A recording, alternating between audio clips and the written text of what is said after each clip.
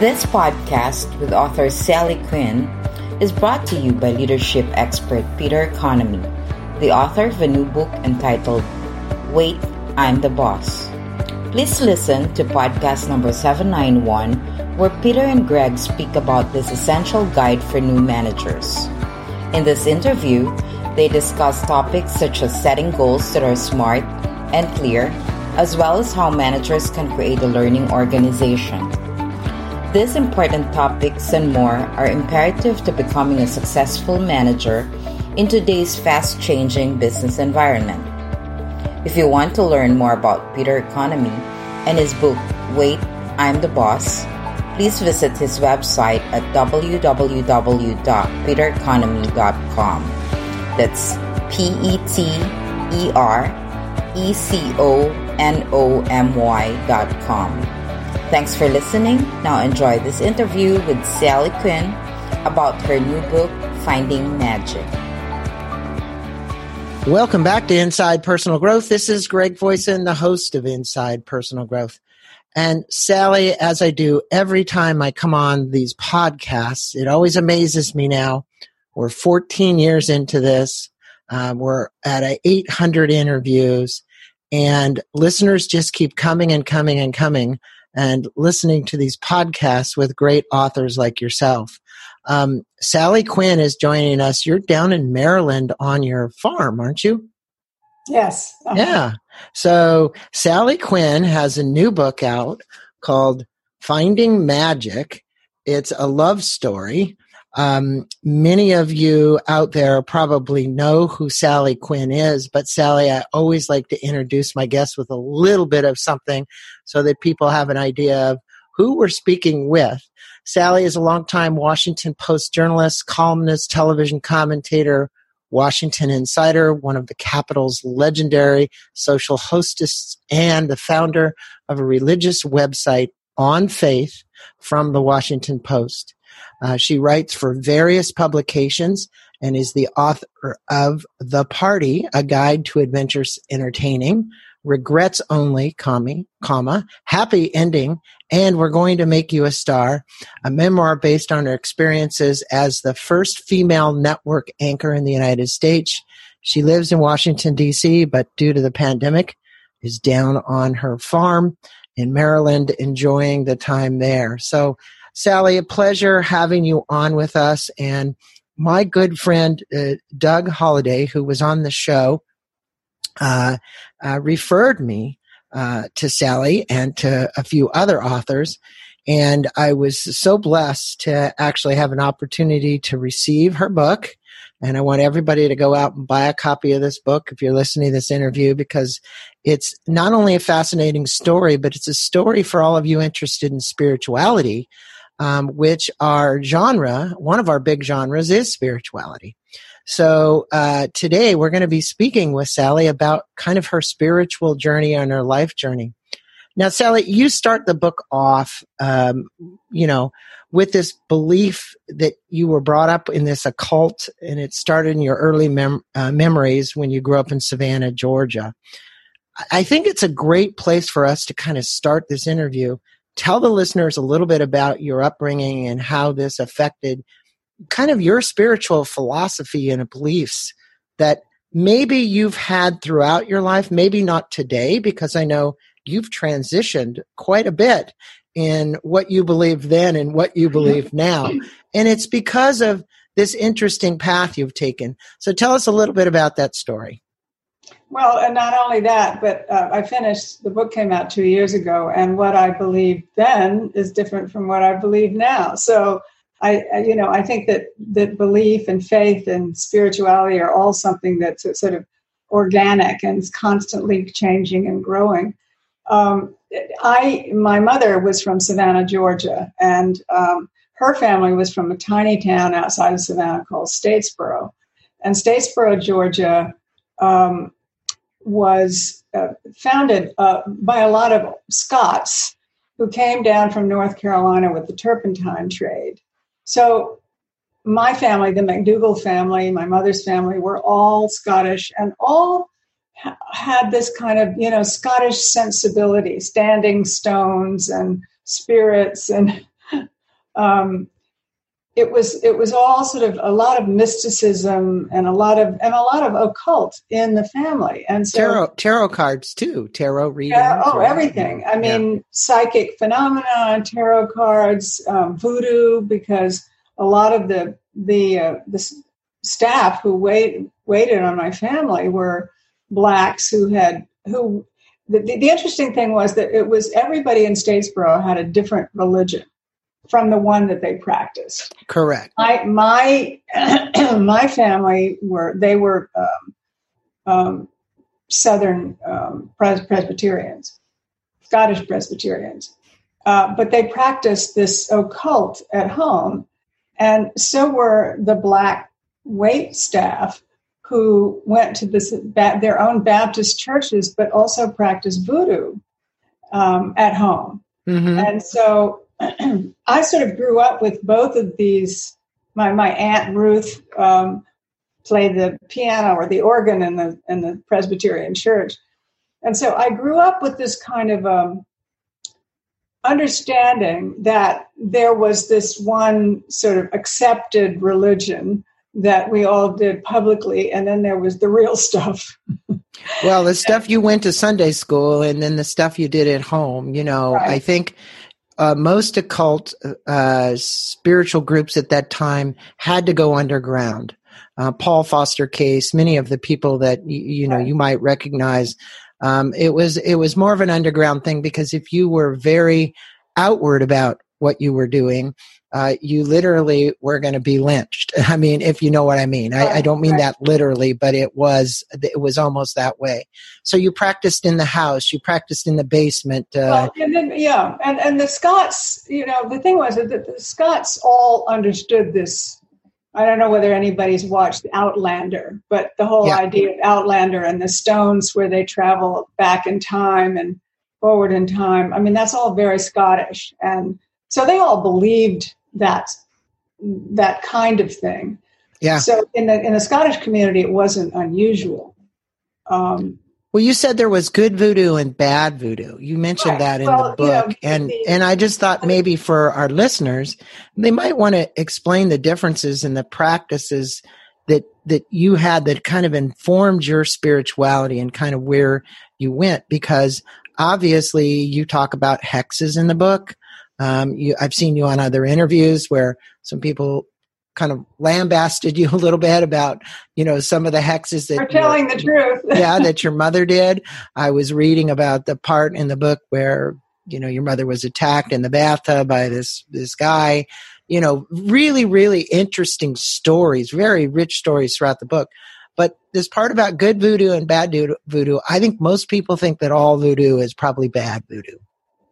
No, I mean, it's just a separate way of worshiping, and but there are bad, but there's good religion and bad religion too. I mean, there was the Spanish Inquisition where they murdered anybody who wouldn't profess to the Catholic Church. Right. So, I don't think that good or bad voodoo is any different from any other good or bad parts of religion. But in good voodoo, you can wish things or cast spells on people for good reasons. It's like praying, really, except that they have, rituals and dancing and that kind of thing. But you can put a hex on somebody or a spell on somebody, hoping that they will get better if they're sick, or if you want somebody to fall in love with you, or whatever else it might be. But I think most people think, Sally, of it like The Exorcist, the movie, where there's little dolls and we're sticking things inside of it. You go to New Orleans,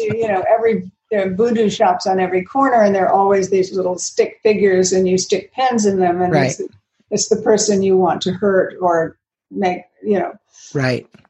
uncomfortable or whatever. And also there are varying levels. I mean, you might just want to get back at somebody who said something mean to you, or you might want to kill somebody. And there are voodoo rituals, and we see them in movies all the time, where people are putting hexes on people because they want bad things to happen to them.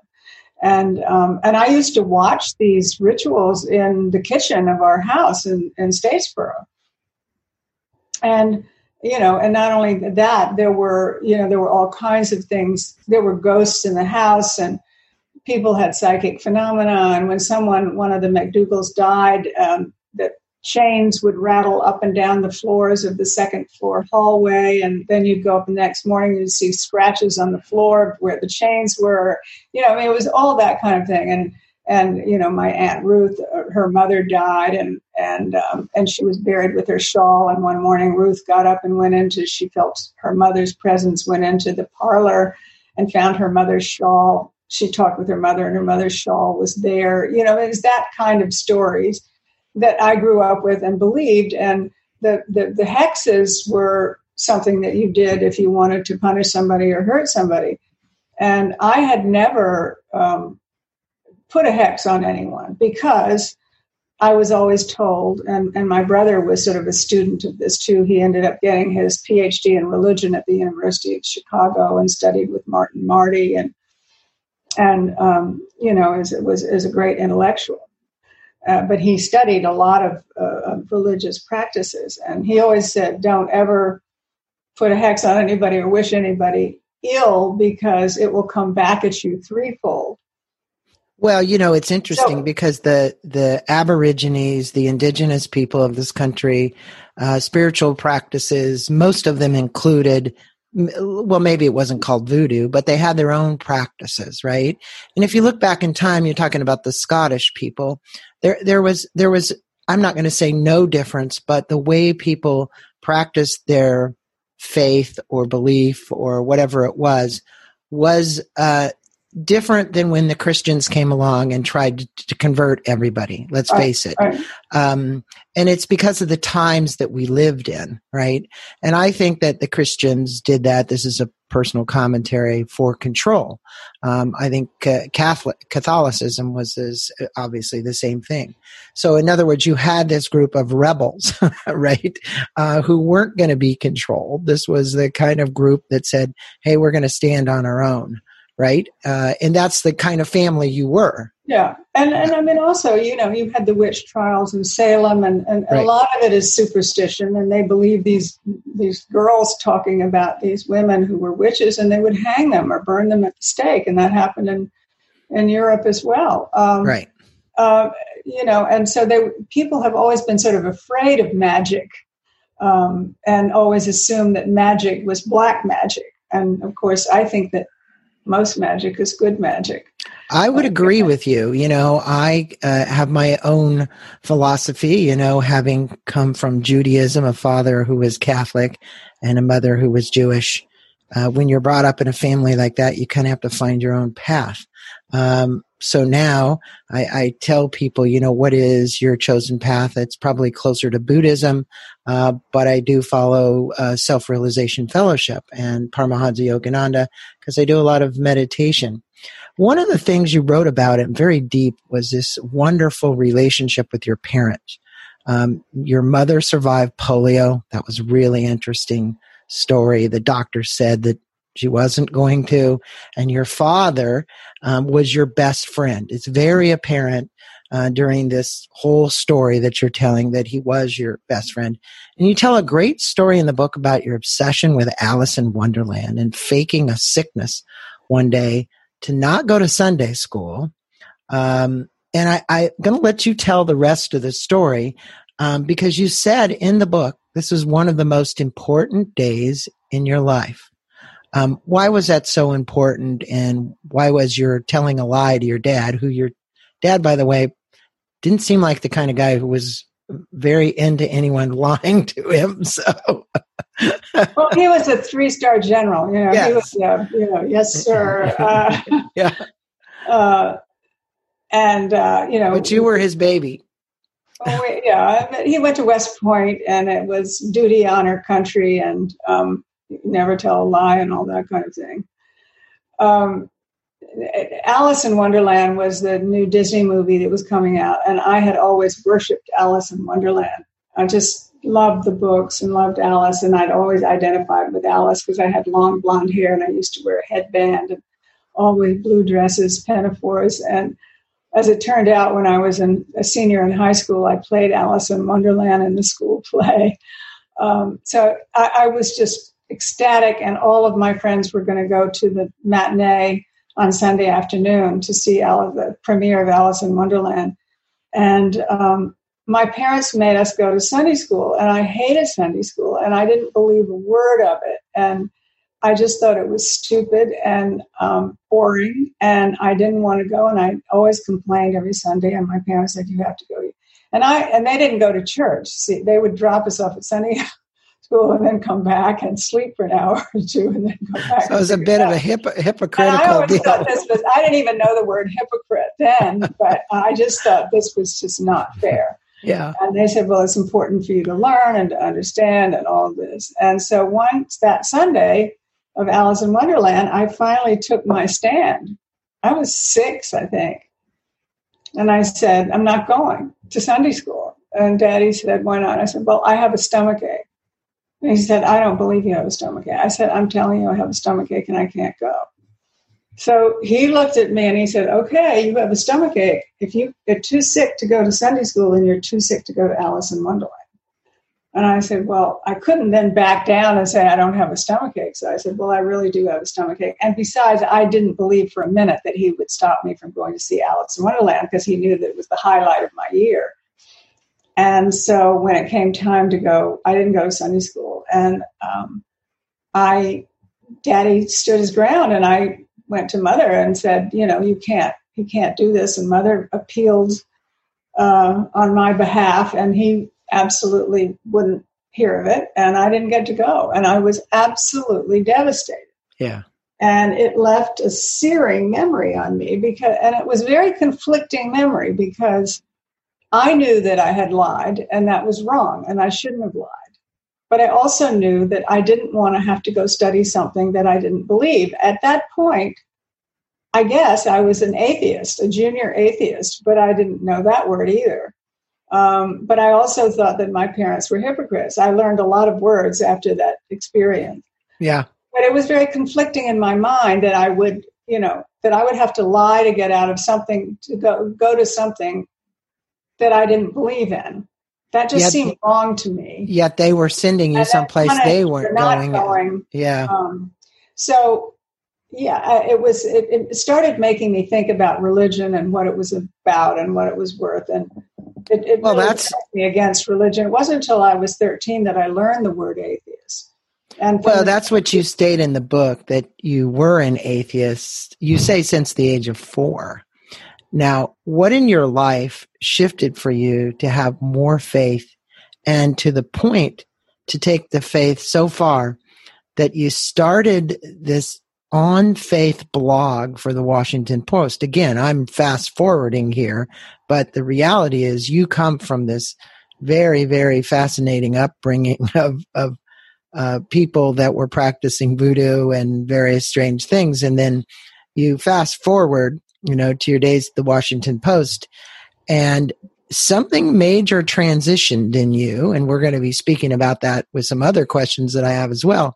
But why were you exploring? You talked about a seeker in the book. A lot of our listeners are, I would consider, seekers, right?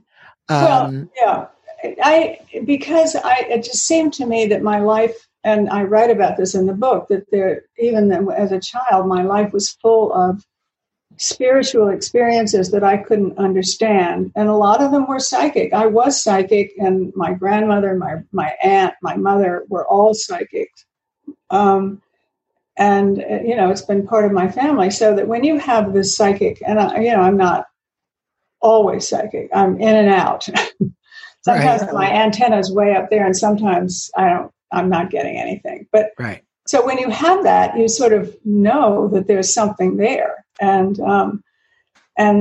something that's bigger than we are, something that we don't understand. And what I didn't understand about religion, organized religion, was the worship of that something. It wasn't necessarily the belief in it, but it was the worship. And of that something that was specifically called God or Christ, the Son of God. And the Christ story I thought was very moving and powerful, and I believe that Jesus Christ was one of the great prophets. but I could never quite get my head around the fact that he was the Son of God and that he came down and and I couldn't believe that a good God would allow his own son that much suffering, and that there was suffering in the world. And of course, that's the ultimate question about religion when people start questioning religion is, why is there suffering in the world? And there's no answer for that. Well, it's beyond our, we can't understand. We'll never understand. So that wasn't good enough for me. And so I sort of, from the time I was, that one 6, but then by the time I was 13, I learned the word atheist. I became very angry at the idea of religion because I thought that there was so much evil done in the name of religion. And there was.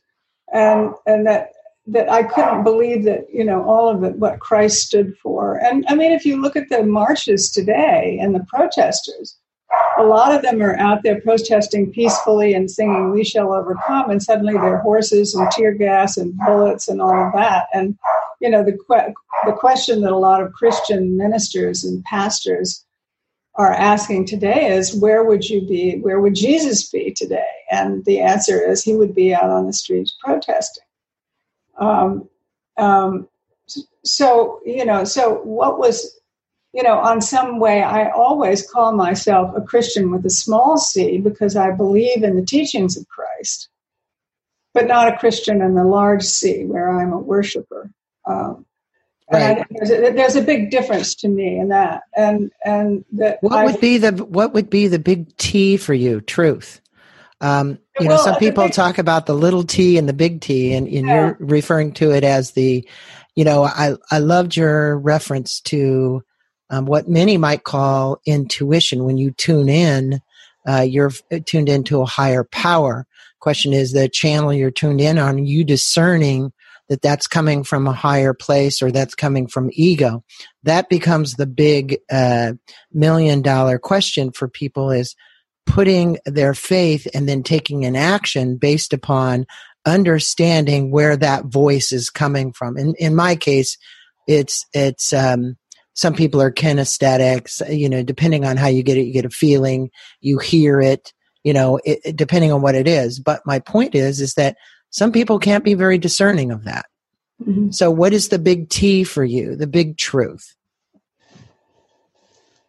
Well, ultimately in my book, what I say is that, there was a study done at Harvard. My husband was part of the study. It's called the Grant Study. And it interviewed 4 classes in the 1940s. And Ben Bradley, my late husband, was one of they wanted to interview extraordinary young people because all studies had been done about people who had been traumatized or had some problems or whatever. They wanted to interview people who had sort of basically been brought up with a silver spoon in their mouth and given everything and were really bright and went to Harvard, and what their lives would be like in contrast to others. In the Grant Study, Jack Kennedy was a member of the Grant Study. And most of the people in the Grant Study are now dead because Ben would be 99 this summer. So most of them are, either dead or not functioning particularly well. But they would interview them once a year. And at the end of the guy who was running the Grant Study put out a book and wrote a long article about it, which he said, after all of these years, and most of these men have been incredibly successful, and they've made money, and they've been married, and they've been divorced, and they're this, and they had, but they'd had extraordinary lives. But in the end, there was only one thing that mattered to them, and that was love. Full stop, is the way he wrote it. And so for me, the big T is love. And it sounds so trite, and yet it's really hard. Well, look, we talk, most people that have been around this arena, most of my listeners, there's love and fear, right? Yes. 2 big emotions. Yes. Much of what's being driven in the streets is fear. Yes. Fear-based. And in fear, there's contraction. Right? There's not expansion. In love, there's expansion. It's an expansive world. People are compassionate. I really appreciate the fact that the big T for you is love, because in the end, as the Dalai Lama says, you're going to be remembered by those who loved you, and how much love you gave to the world. In essence, that's kind of a quote unquote. It's maybe not exact, but I agree with that. The amount of compassion you can show for another person, the amount of love you can give is extremely important. Well, and also the big T is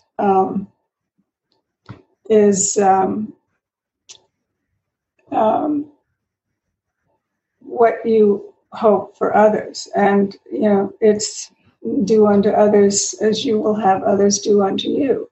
Right. And I mean, I've always, we all say those things. We say those words. It sounds like a bromide and you sort of believe it, but I have tried to live that way, not all my life. I mean, I've accepted that as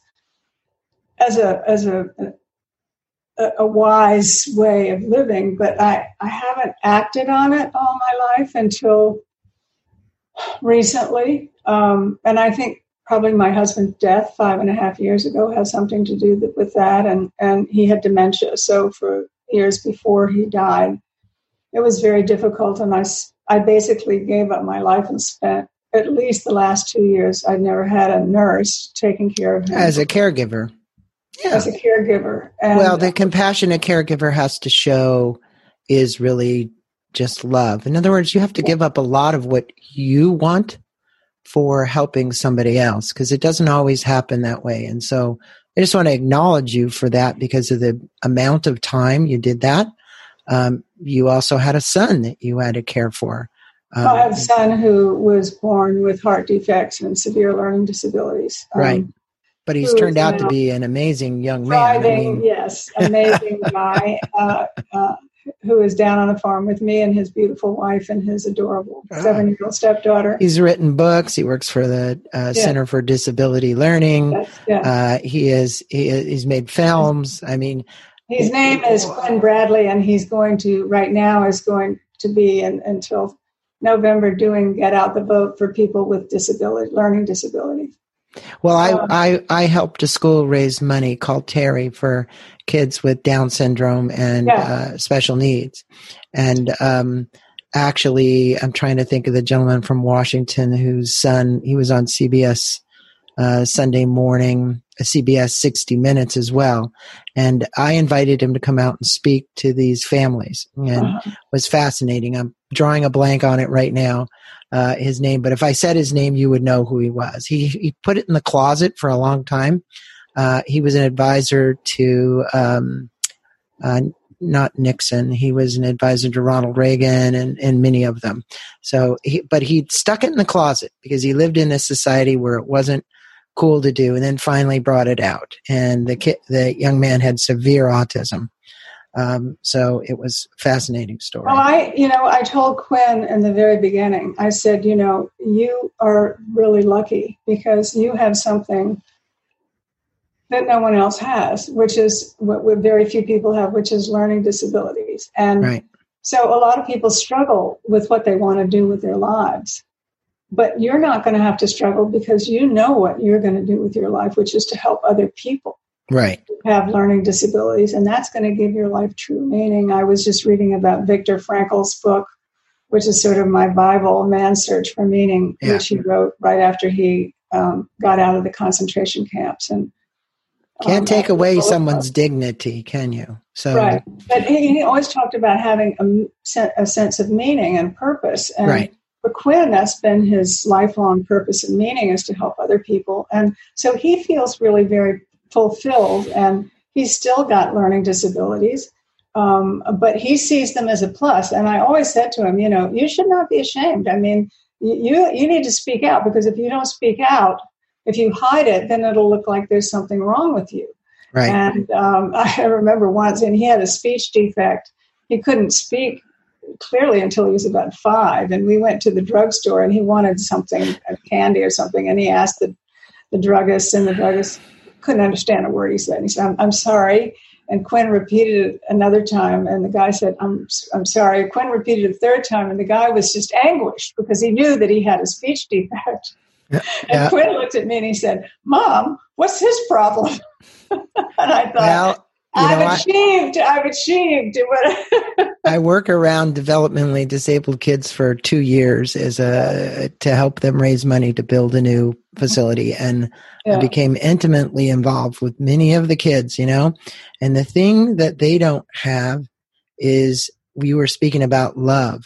Their love is always there. It just comes out, especially the Down syndrome kids. They're just, they come up and run, just incredibly affectionate. Every morning I would be greeted with these Down syndrome kids with hugs, and it made my day.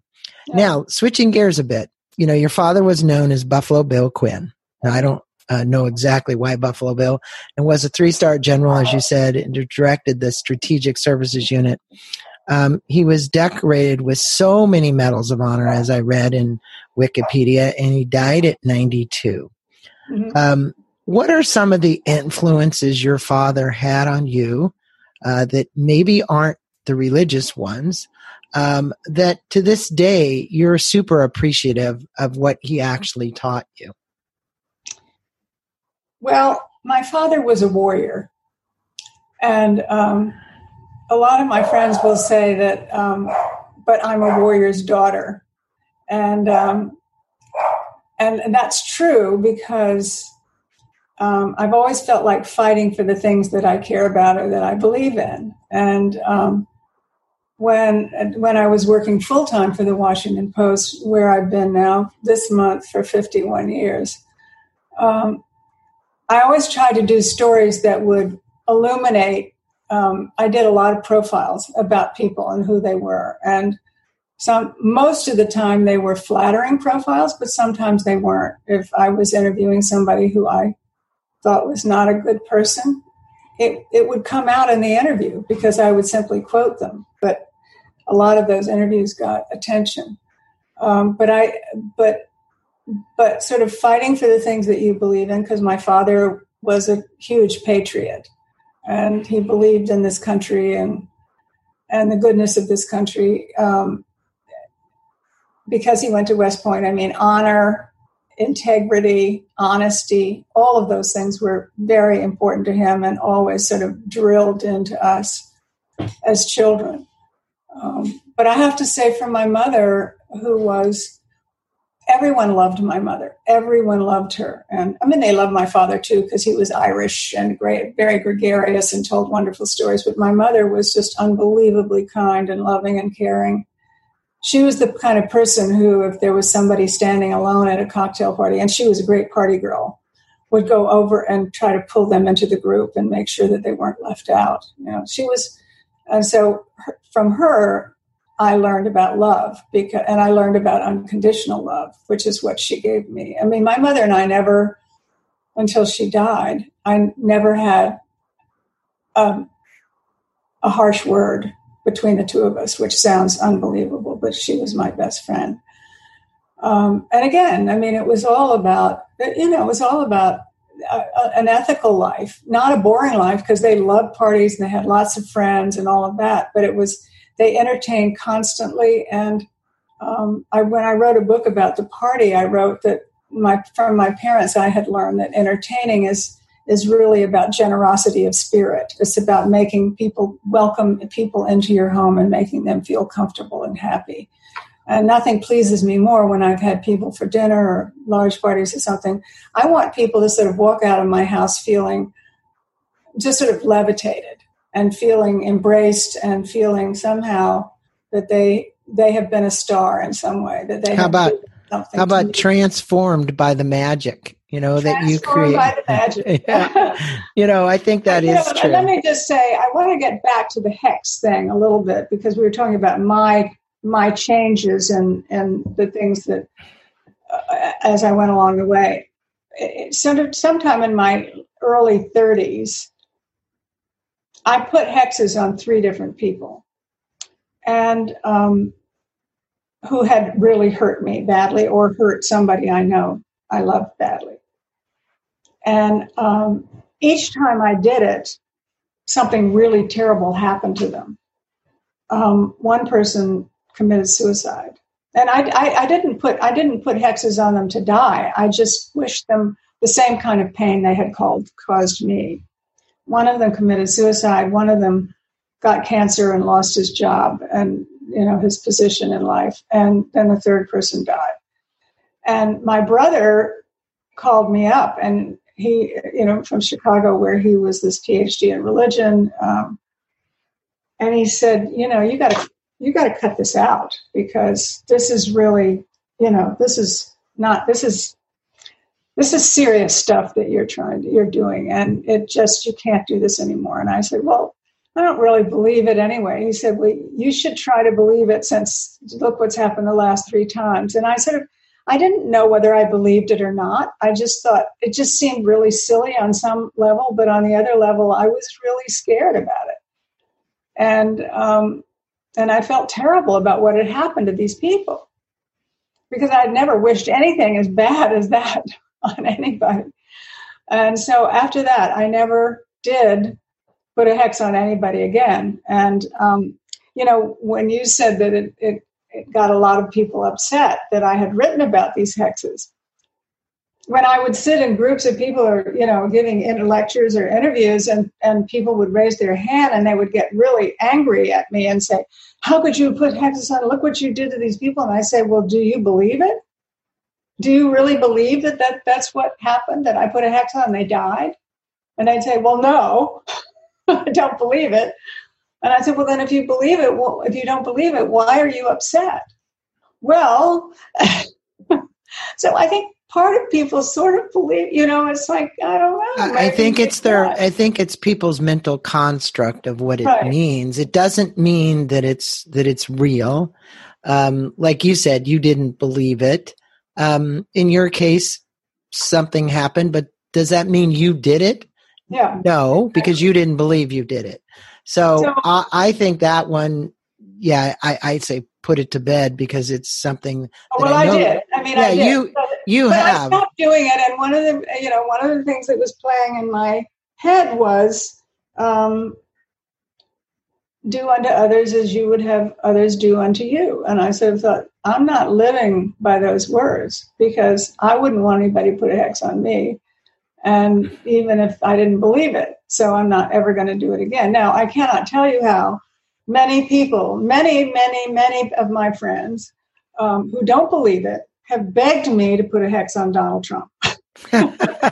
Well, I'm sure there's probably plenty of people out there, especially when he did the photo op with the Bible the other day and couldn't get it in the right direction. It was like, where do I put this thing? Yeah. What is this?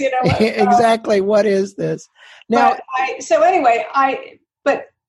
started rethinking my whole religious and spiritual. This is long before I started the religion website. And then, but I was still always curious about religion, because what I didn't understand was the difference between the big C and the little c.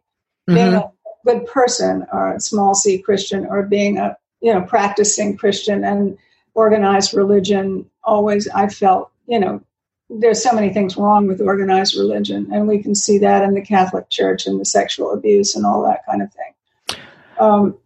But I was always sort of curious about it, and I had some very close friends who were deeply religious, and who were just appalled that I was, and in fact, my husband was appalled that I was an atheist, and my father never got over it. On his deathbed, the last thing he said to me when he grabbed my hand was, "Sally, please don't be an atheist." Those are the last words he said to me.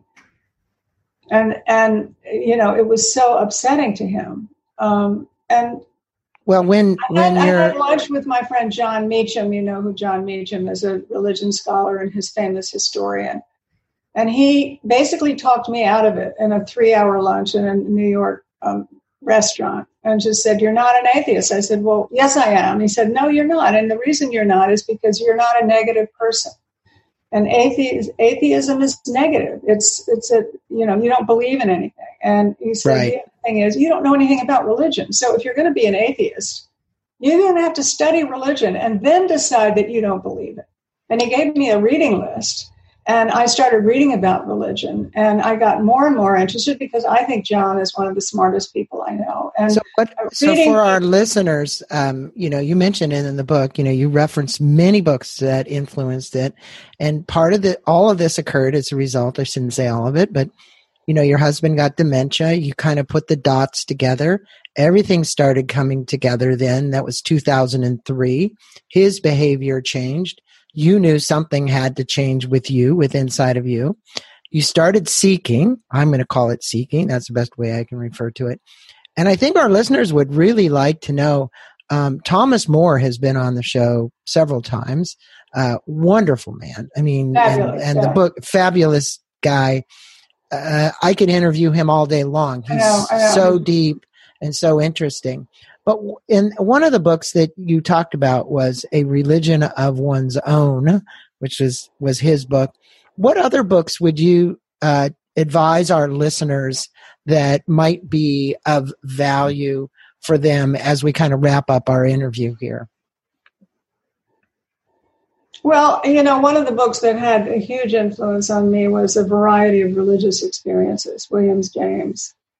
And I think that was one of the most important books I ever read because it's in the same vein as A Religion of One's Own, because it's basically a variety of religious experiences. And what I care about the most is that I think we're all spiritual beings, and but we each have a different way of expressing it, and we have different beliefs and different ways of coming at it.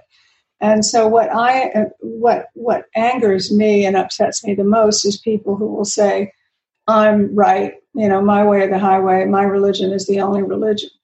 And I think that is so limiting in so many different ways because, one of the things I say is I've never been an agnostic because I don't even know what that means. Agnostic means I don't know. Right, and right. So I think we're all agnostics because nobody really knows. The Pope is an agnostic. He doesn't know any more than I do. He might believe more or something that's different from what I believe.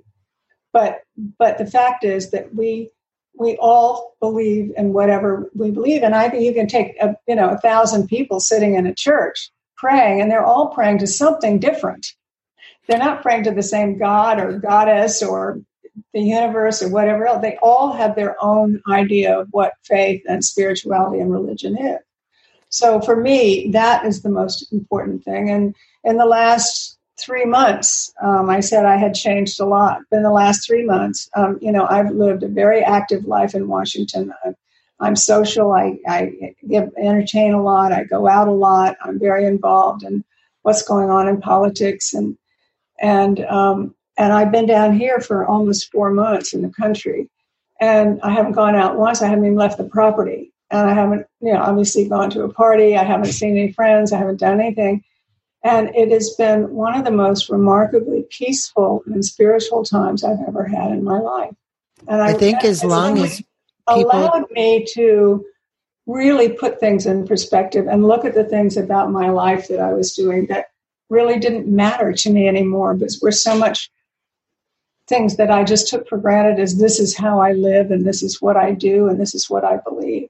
I have a labyrinth here in the country, and I walk it every day. Yeah. I meditate for a half an hour in the center of the labyrinth. And I just come away feeling extremely peaceful and content living this life, which, and my friends can't believe it. One of my friends called the other one the other day and said, I think we've lost her.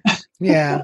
Well, I think for people, Sally, for people that are doing beings, it's very difficult. You live your life in a more fast-paced world, and then to go to the country, which is where you're going to find this harmony, which is where you're going to find this balance in your life and be able to do the things you need.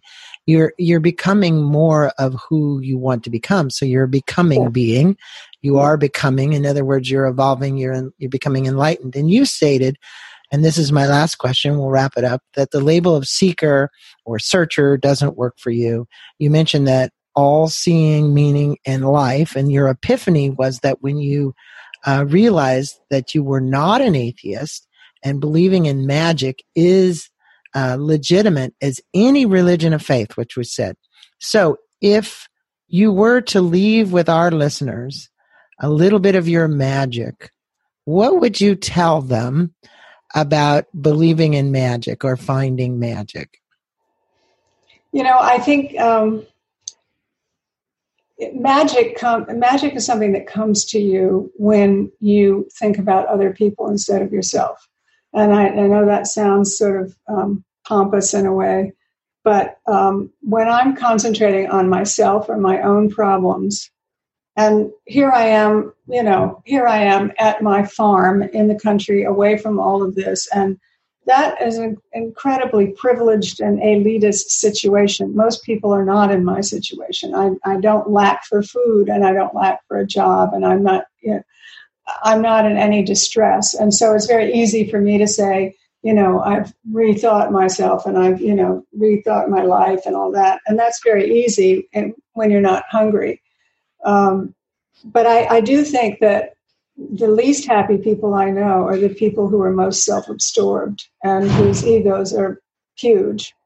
And I don't think I've ever really had a large ego. But what makes me happiest and where I find the most magic is when I can do things for other people and make other people feel good or feel happy. And I find I'm on the phone a lot of times with my friends who are suffering or who are having problems. And I'm talking about life and death problems and divorce and happy just being with my 7-year-old step granddaughter and teaching her things about life and being with my son.